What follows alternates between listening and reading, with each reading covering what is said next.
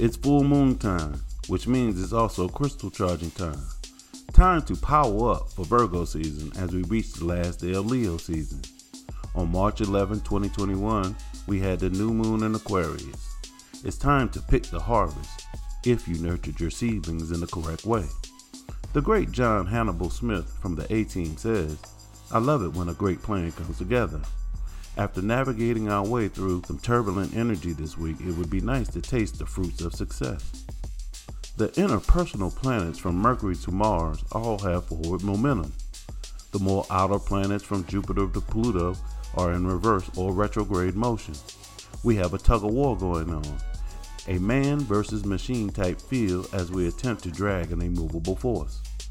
The moon square to Uranus has new and exciting possibilities revealed. On the other hand, someone could be acting erratic and out of character.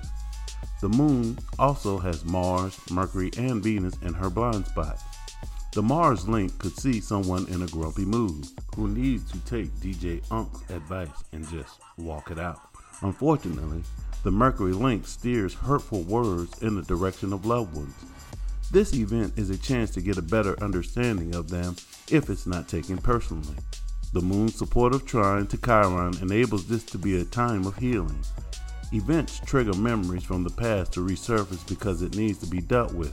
Let this Aquarius full moon illuminate your closet of secrets to begin the process of taking out the trash. This is Paul Heath with I Am Astrology Readings. Know thyself and balance your energy.